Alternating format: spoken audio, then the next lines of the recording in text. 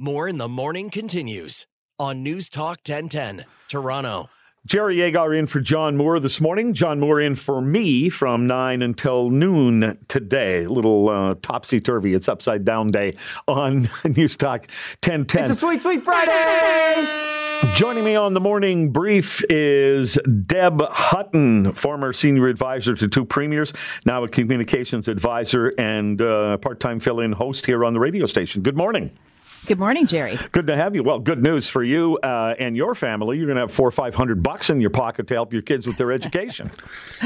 Yeah, so listen, full disclosure, I was a staffer for a government who first did this many years ago, direct payments to, at the time, taxpayers as opposed to parents. I just don't like it as a concept. Now, will parents use it? I hope so.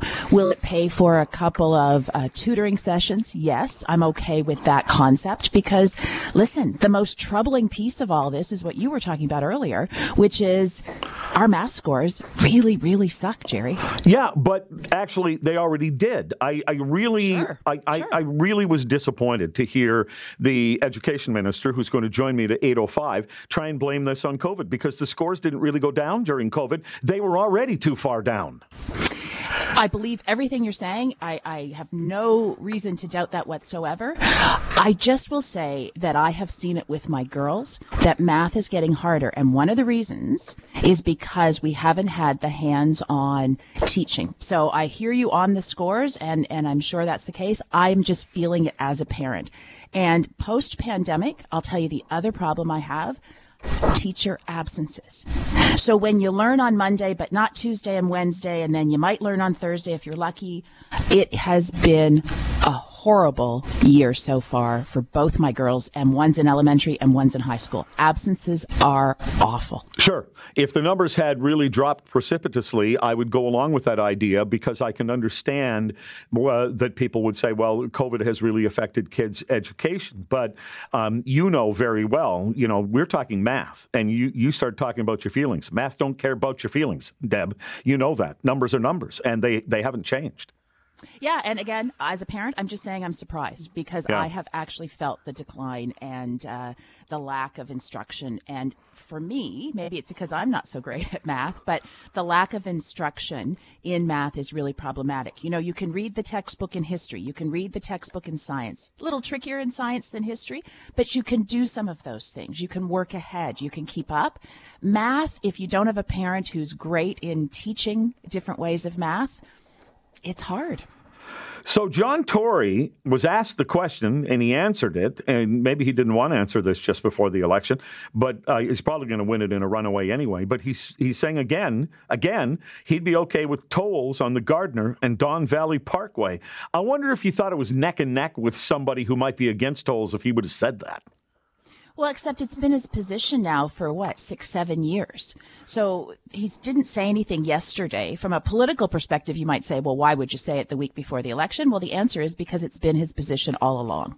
So the other piece of this is, regardless of the mayor's consistent position on this, new government still saying no. So tolls are not going to happen, at least in the short term, on the Gardiner and the Don Valley Parkway. Yeah, and the only thing is that if you don't vote for John Tory and someone else is to win, polls are indicating it might be Gil Penalosa, and it wouldn't surprise me if he wanted to put tolls on the road. Well, no, I think he's going to take away most of the roads if he were ever elected. There you go. I'm not tolling the road. I'm eliminating it. Exactly. He's going to reverse the Gardiner. I mean, everything's going to be a big park. Yeah, you can raft across the Don River and, that kind of thing. So this ArriveCAN debacle continues to get worse, in my view. A couple of companies, one of them is Ernst & Young, another is a tech company. They looked at the list. We finally got a breakdown of which companies spent the $54 million on the ArriveCAN app, and then Ernst & Young and the other company came forth and said, we didn't get any money. What are we doing on this list? Jerry, this is not meeting the sniff test for me, I'll tell you. This doesn't appear to be just sloppy error in accounting. This smells of fraud to me. And whether it's internal in the government, there's something really, really wrong, and we really need some answers from the government on this. Yeah, the one company is called Think On, and their CEO came out and said, not only did we not get the money, we don't even do the kind of work that they say we were paid to do. We don't even remotely do that sort of work. No, and that's where I said, hey, there's something more than a little bit fishy going on here. The other thing is the company that got $54 million is a two-person company. Now, I get they are a temp agency of sorts, but two-person company, that's the size of it, $54 million. Something is really wrong here. Yeah, it keeps, the more we learn, the worse it looks. I mean, if something is done well, it's done efficiently, and you said, who did this? Well, the company at the head of the whole thing was two people, but these are two really smart people who know how to gather all the other resources from other companies and get the thing done. Theoretically, that could work. Sure, and especially when you're, as I said, a temp agency of sorts. So just because only two people are at the helm doesn't mean it is necessarily a small company. But $54 million?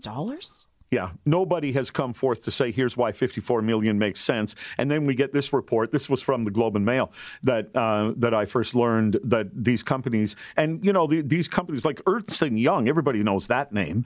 And then this other company saying, no, we never got the money at all. This is just, I can't imagine where it's going to go next. Frankly? No. And as you said, not only did they not get it, it's not a business that they're in. They don't do what they're listed as having been done. So we need some answers from the minister immediately. So it's like saying, well, we spent $6 million. We gave it to Jerry Agar and Deb Hutton to do some iron ore melting. Now, that would be smart. Well, okay. Civil liberties groups are calling on Doug Ford to testify in the Emergencies Act inquiry. We got a lot of inquiries going on right now. Should he do so? So if I were advising him, I'd say sure, because this is actually, it was a good set of months for Doug Ford when he was going through the pandemic, quite frankly. So I'd have him go out there, tell it like it is, and that's the political piece of it. The other piece of it, though, is why are we having such a circus around this? There's one question to answer and one question only, which is the information that was on the table the day Cabinet made the decision to invoke the Emergencies Act. Was it adequate? And was it necessary? So I get some of the stuff leading up to it helps inform that. But Doug Ford and what he said to Justin at the time, long before, I don't know if it actually is germane to the main question of this inquiry. But again, if I were advising Doug, I'd tell him to go. It's a great opportunity for him to be Doug Ford on this issue. Well, and also to be politically, to not be seen trying to duck the thing. Yeah, although knowing Doug as I do, my guess is he's saying, this is a circus. Why would I go participate in a circus? Everybody loves a circus. Yep. Just don't end up being the clown. That's all. There you go. All right. So the CRTC is reminding Canadians to stay vigilant on their cell phones. More phishing messages are being sent by text. I'm going to read you the latest one I got. It is from supposedly a 416 number, and it reads, "Hope you had a good weekend. I sent the money. Did you get it?" Yeah, so the ones that concern me more, Jerry, are the ones that say it comes from my bank. And sometimes it comes not too long after I've done some banking. So the first time that happened, it made me both hesitate and think it was real.